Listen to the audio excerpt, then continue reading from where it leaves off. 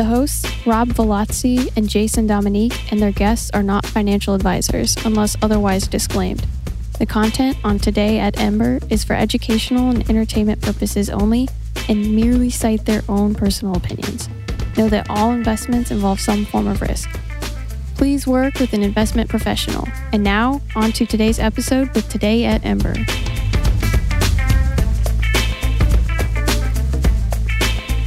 Hello, everyone. Welcome to Today at Ember. This is a weekly series where we discuss topics on blockchain, on DeFi, and I'm one of your co-hosts, Jason Dominique. I'm head of strategy. Unfortunately, today, Rob isn't with us. So we have Eli, which is our head of operations. Eli, how are you today? Hey, I'm good, thank you. How about you? I'm great. Again, another great week. As you know, Eli, we had the launch of our second pre-sales this week on Tuesday. Yeah. And another great week. Yeah, it's still going on.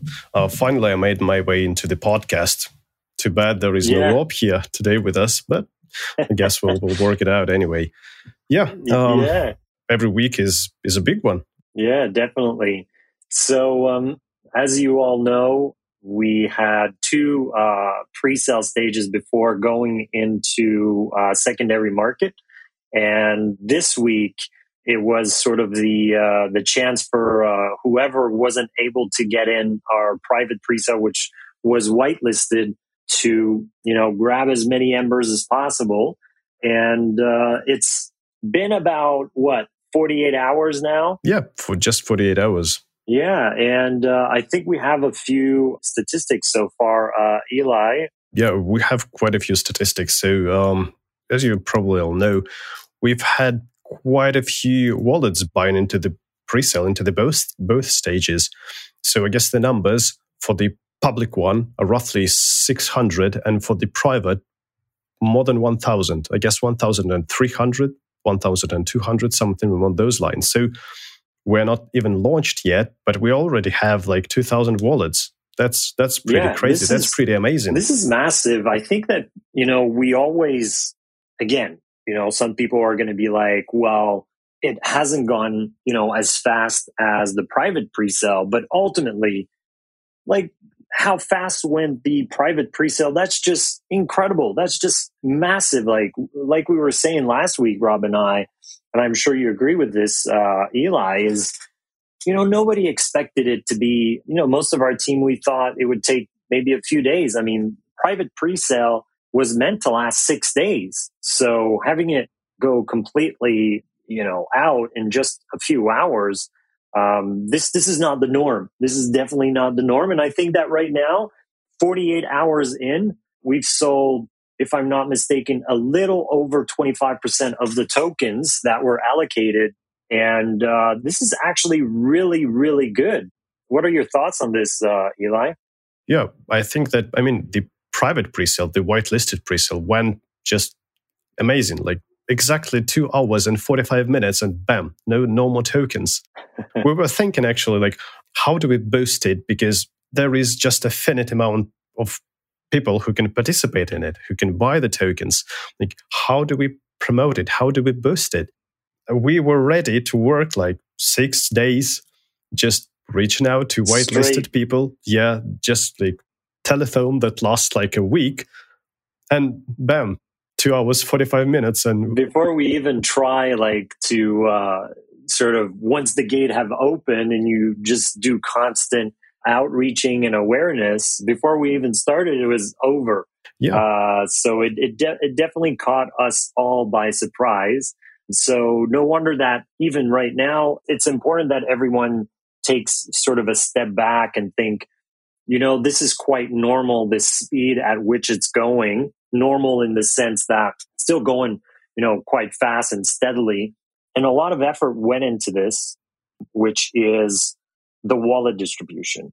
So the wallet distribution is definitely something that if you're, new to crypto, specifically, in the DeFi space. Not even in DeFi space, like just crypto in general. Yeah, exactly. I think one of the most important things that you need to do when you sort of look into a project that is of interest to you, you have to almost look at this first. So the wallet distribution and the mechanism that the promoters of the project put in place to make sure that it's evenly distributed. And right now, I mean, Eli, the wallet distribution that we have is just... It's very good. It's even more than very good. It's almost excellent, I would say. Right now, we have a wallet distribution that is typical for projects that are like 1 year or 2 years old. So when the wallet distribution equals up a little bit, so you don't have those massive wallets of like 5 or 10%, like private wallets that can affect the price like tremendously, as we all know. Yeah, and we've told this, to our, our audience before, and unfortunately you weren't able to be present to talk about tokenomics, but all of this comes down to tokenomics. I mean, at the end of the day, this is not like, how can I say, this is not like something that happens luckily, this is not chance that it sort of became so organic and healthy. You have to plan this in advance. Yeah. Obviously, we have planned this whole thing in advance, but I guess the results turn out to be better than we have anticipated. So during the first round of pre-sale, the private one, we've had, I think, like 5 wallets that were close, bought the maximum amount of tokens available. So the hard cap, we have to remember that this is just 0.5%. It's 0.5. Yeah, exactly. I mean, some people were quite scared that, what if someone, many people buy or whales? I mean, we can't even qualify that. Even if someone purchases a significant amount of Embers, even if he tries to work his way around in the public sale right now, because you can actually set up multiple wallets. I mean, this is not something we have mechanism against, but, even if he would buy or she would buy multiple hard caps through different wallets, it would still not be considered a whale. Yeah, exactly.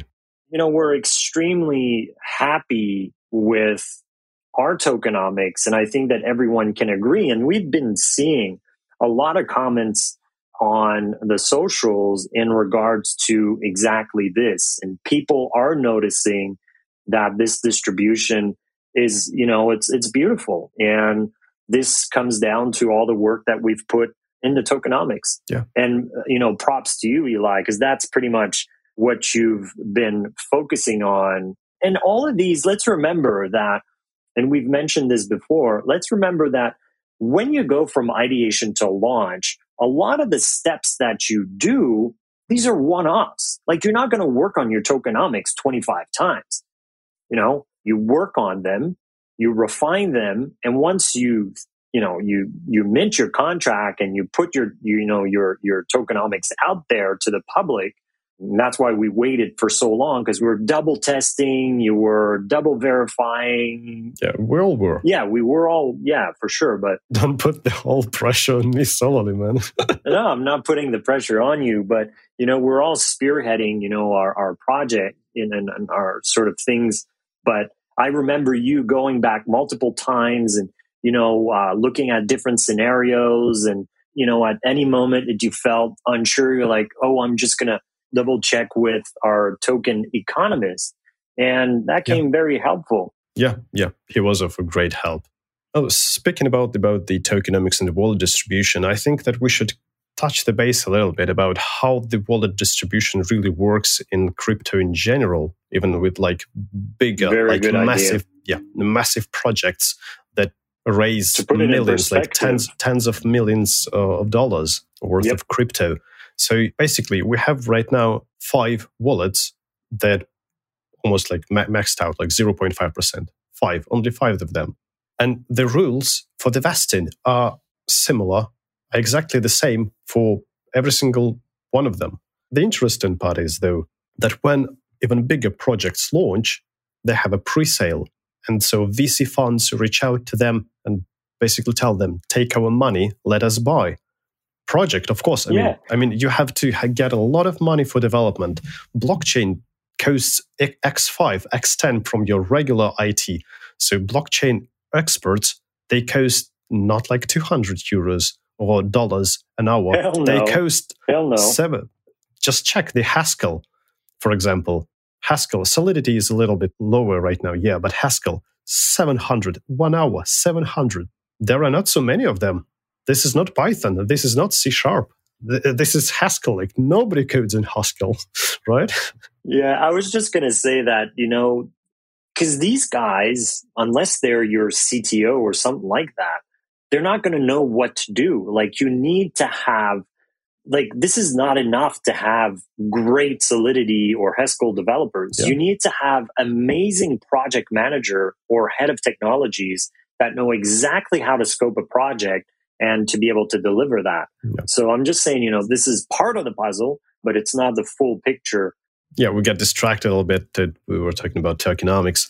But going back to the tokenomics. So these VC funds, they basically tell you, take our money, give us tokens. And you're like, yeah, okay, I'll take your money. I'll give you tokens, no problem. What is going to be the cliff? What's going to be the vesting schedule? So we propose this, and this. And there is, for example, $1 million just sitting in front of you in exchange for tokens. And then VC funds start telling you, we want 5% of the total supply. And we want vesting to be only 5 months. But you desperately need this $1 million for development, because otherwise the project might not even take off at all. And these projects, they have to say, yeah, okay, fine. So these private pre-sales, usually, every big investor has a unique set of rules. So everything is personalized. We here, on the other hand, have the same rules for everyone. Absolutely. And I like that you're actually addressing this topic, Eli, because, one of the shows that I listen to myself that I'm a big fan of is the one with Kevin Rose, and it's called Modern Finance. And he's actually a VC at Google Ventures. And he's always mentioning, obviously it's not every VC firm that, takes the same type of bite with the same terms. But he's trying to promote the idea that VCs should want to have their tokens vest just as long, if not even longer. I mean, he's even promoting, and none of the deals that they went in will be vesting less than 4 years. So that's just to give you an example that the DeFi world is moving more and more and more towards your traditional sort of vesting approach that you have in the startup world.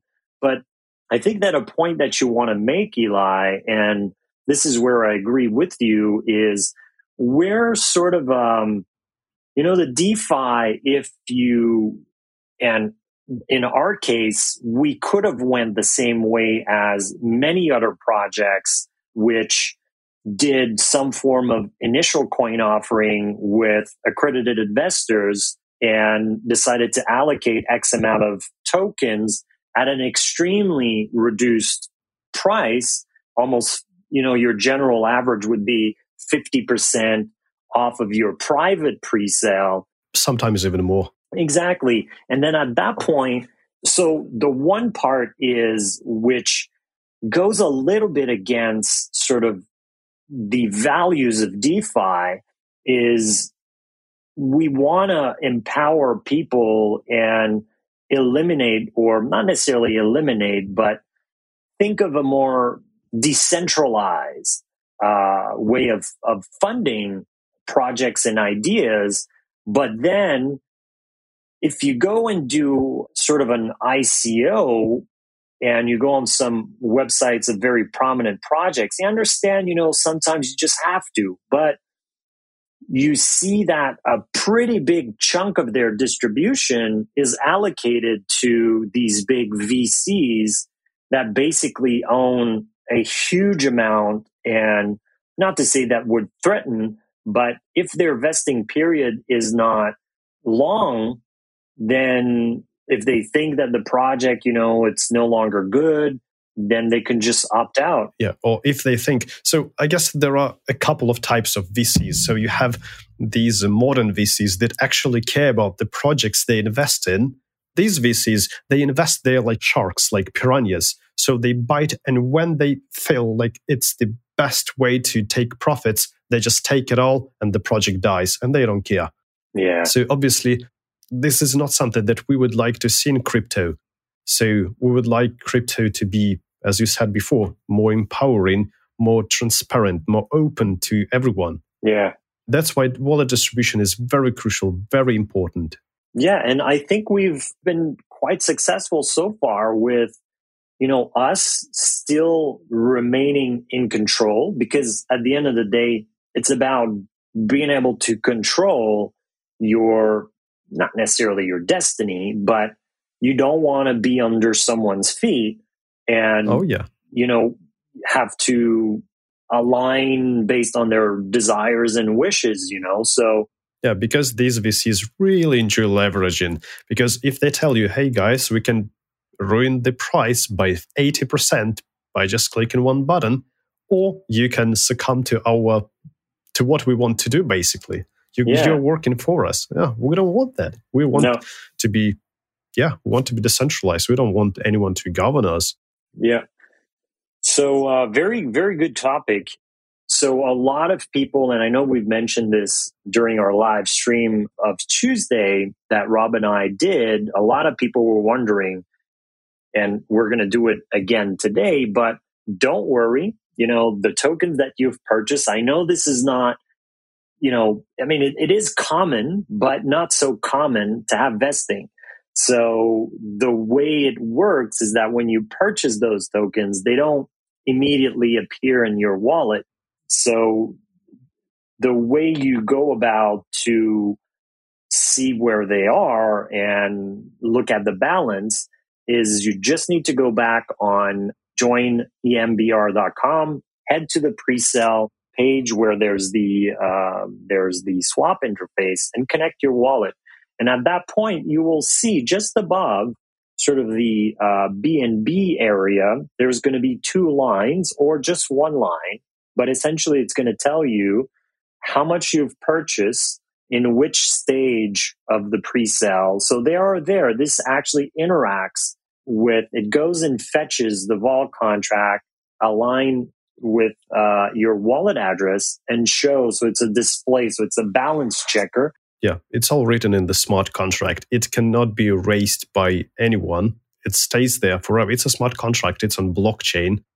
Everyone can check it. So yeah, just if you forgot about like how many tokens did I purchase, or just want to double check, because this is new. This is new for even us. Not to say that we're not familiar with vesting, but doing it like this. I mean, Eli, have you seen any other platform do this? Not so much. Not so much. I mean, I've seen some chains do that, like Avalanche, for example. Yeah, the process, but I mean, you have to go somewhere else, or like you don't get to go on their website and connect your wallet and see your vested balance. Well, yeah, pretty much so.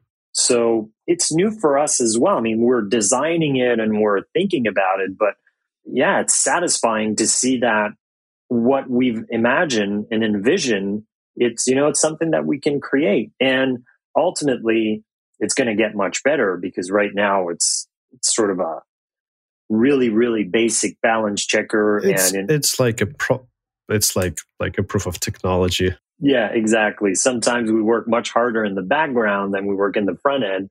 And sometimes the front end, it's good enough and it's sort of temporary, but the technology behind it, have absolutely no doubt about it. That's, I guess, like our approach.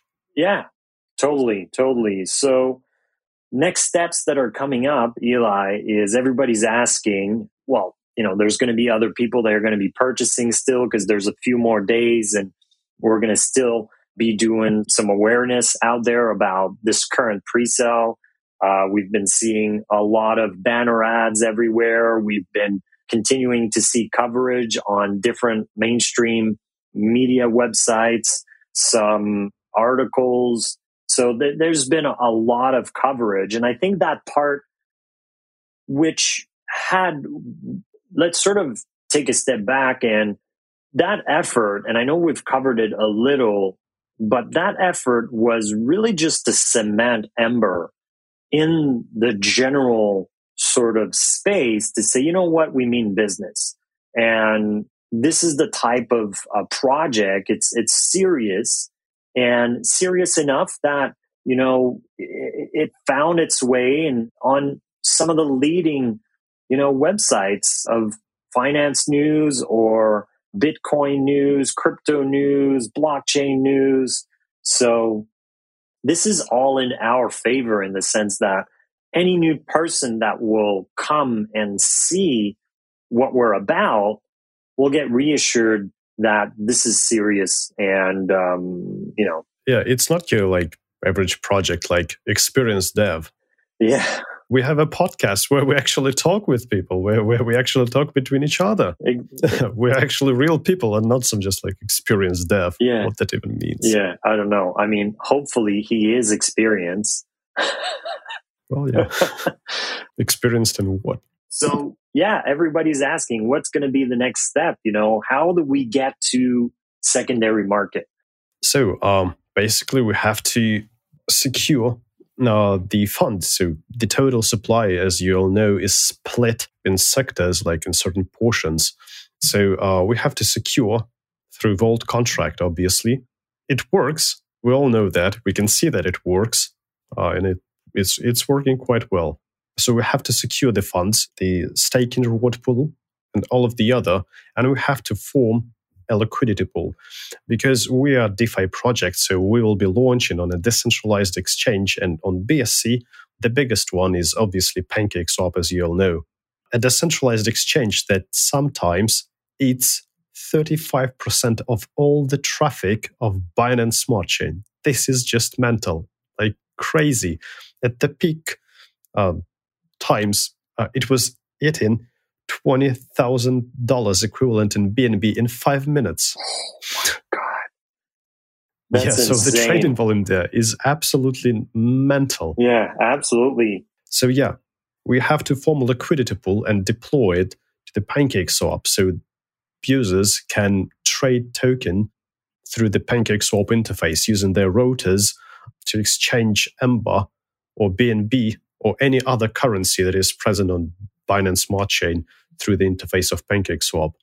We can talk a little bit, I guess, about how the liquidity pool is formed and how the token, so to say, launch price is determined. Well, let me take it a step back because, you know, every time I speak to people in my surrounding, because it's not everyone that is familiar, obviously, with the crypto world and how it works. And even, you know, my girlfriend, sometimes she's asking, because obviously she purchased some Ember tokens initially, and she's like, well, what's the decentralized exchange? And she made this reference, which is, I found very interesting.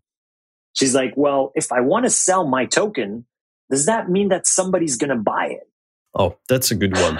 This right? is like the pinpoint, the pinnacle of what DeFi is right now. So yeah, DeFi is based, as hopefully well know, on like automated market makers, decentralized exchanges. So in centralized exchanges, you buy and sell. And actually, if there is no trading volume, for example, I mean, on Binance, this is not the case because the trading volume there is absolutely mental. But on a smaller exchange, if you place a sell or a buy order, it might be stuck like for days. And someone will obviously front run your transaction. So on centralized exchanges, you trade through order books, just like in your regular life. Yeah, you have to submit that you want to sell something, you know, in those centralized exchange, whether it's, you know, Hotbit or all those sorts of advanced, obviously. I mean, not everyone can, well, I mean, there's a learning curve, but I wouldn't imagine, you know, most of my friend, let alone my girlfriend, go on Bitmart or whatever and throw in there a sell order. Like, how does that work? So how does it work in DeFi? Well, in DeFi, it works through a liquidity pool. Exactly. You take one token and you take another token. I mean, the token that you're going to be trading against, so to say. In our case, that would be BNB. Which is the main Ember token of Binance. Yes, like the native token. Yeah. So you put these two pools of tokens against each other, and the price of most of the times new token, like Ember, is determined by the price of another token. In our case, it's BNB. So you have to pull the equal amounts of tokens in terms of price. For example, if we take one BNB and one Ember and we deploy it to the liquidity pool, that would mean for the decentralized exchange that one Ember is worth one BNB. Which is worth like 500 and something as of today.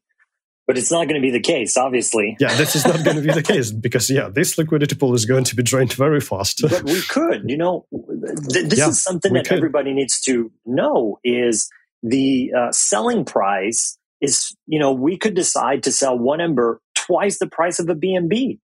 We could. Yeah. But then again, would that work, Yeah, but we want stability. We want longevity. We want people to trade it. We want everything to be as stable as possible. That's why we're going to be putting a considerable amount of BNBs and Ember tokens in our liquidity pool when we launch on the secondary market. Just what's the average of your average liquidity percentage out of your whole circulation of your typical Binance Smart Chain project? Oh, that's a good one. It all depends because recently we all know that like a lot of reflection tokens just rushed to the market, and basically every single token, like 99%. They create the smallest liquidity pool just because they want to go to but compared to us. I mean, their liquidity pools are quite big, but they're big in their token, not in BNB. So that's why we see like the market caps of a lot of these coins, like $100,000. And that doesn't even mean that there are a lot of BNBs sitting there because liquidity pool, it consists out of two components. So if a liquidity pool is $100,000, it means that there are $50,000 in BNB and $50,000 of your token. Yeah. So our liquidity pool, we are doing everything for it to be very stable, very resilient to different market changes. But I just want to put this out there that when you create a liquidity pool in let's say DeFi on a decentralized exchange and you pair it with, in our case, Binance, the BNB, let's remember that even if there's no trading, the price can change. Oh, yeah. Why does it change? It changes because the price of, in our case, BNB changes. And these fluctuations of price, it's completely normal in DeFi. So this means that if someone's actually looking at a chart of a token that is paired with BNB and there is no activity, and suddenly in the next 2 weeks, BNB starts to pump, like it's doing really well, so their token might actually start popping as well. Not because there's lots of buys. It's just because it's paired to another token that's actually doing well. Yeah, exactly. And it can be any other token. If someone would, let's just imagine, pair their tokens with, I don't know, Doge before it pumped like 100x. Imagine what that token price would be. It would be absolutely mental, absolutely crazy. It would pump even more than the original token. Yeah. So that's a really interesting concept. These two things. And thanks for clearing that up, Eli, because, at Ember, we're all about being obviously transparent and not, sorry for the word, but bullshitting people, because we're about to enter secondary market and it's going to move.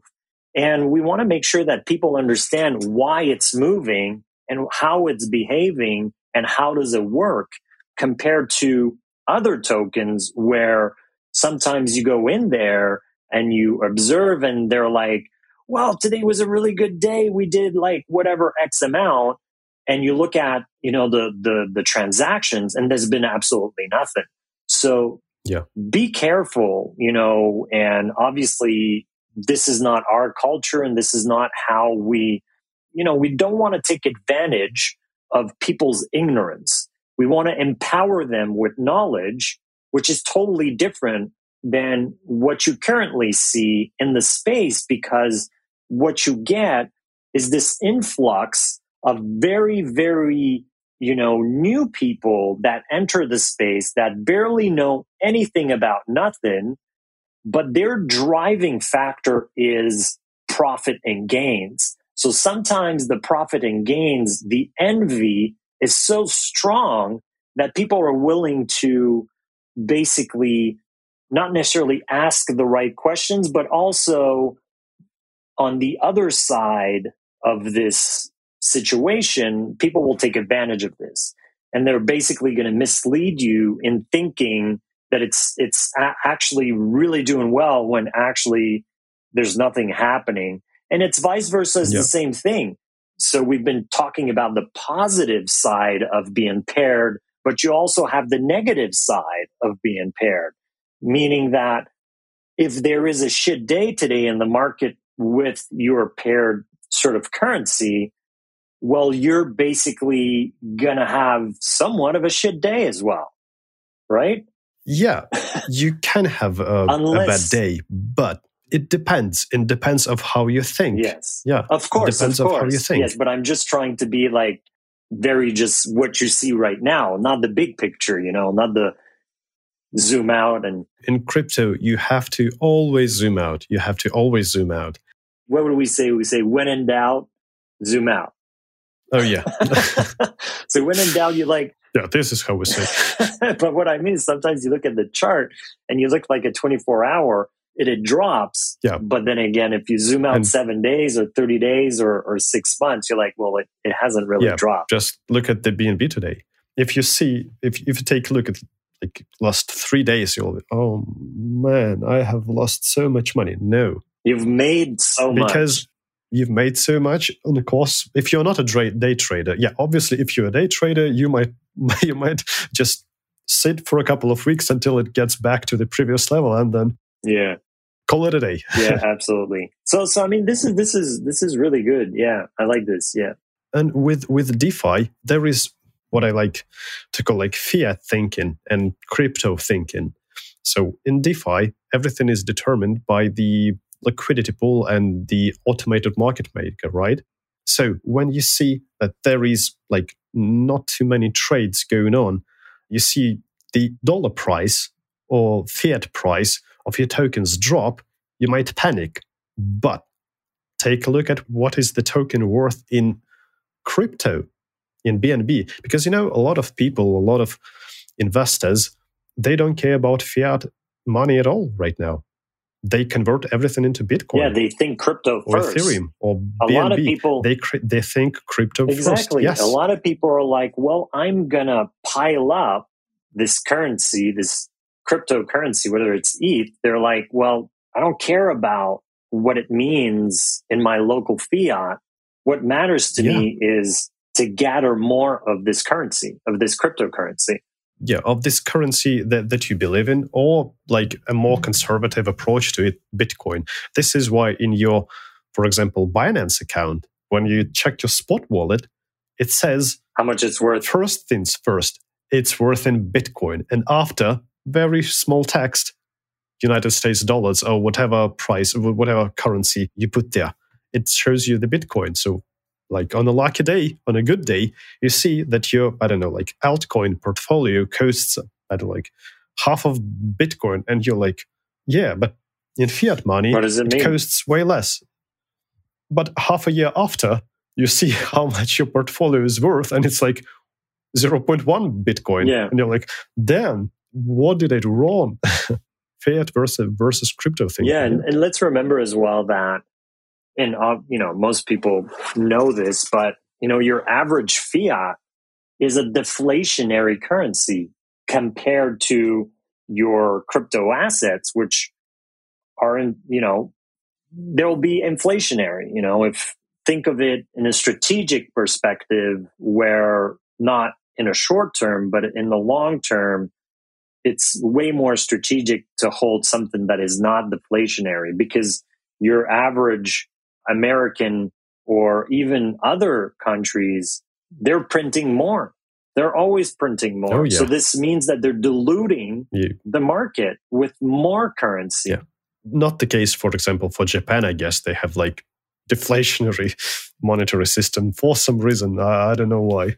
But their money worth more. Luckily, we're not doing a fiat show today on. Oh, yeah. We're doing a crypto show. Exactly. We told you. Think crypto, not fiat. Exactly. So yeah, great subject. I think this was important for me to make sure that our audience know how we're thinking and not to be misled about how the market works.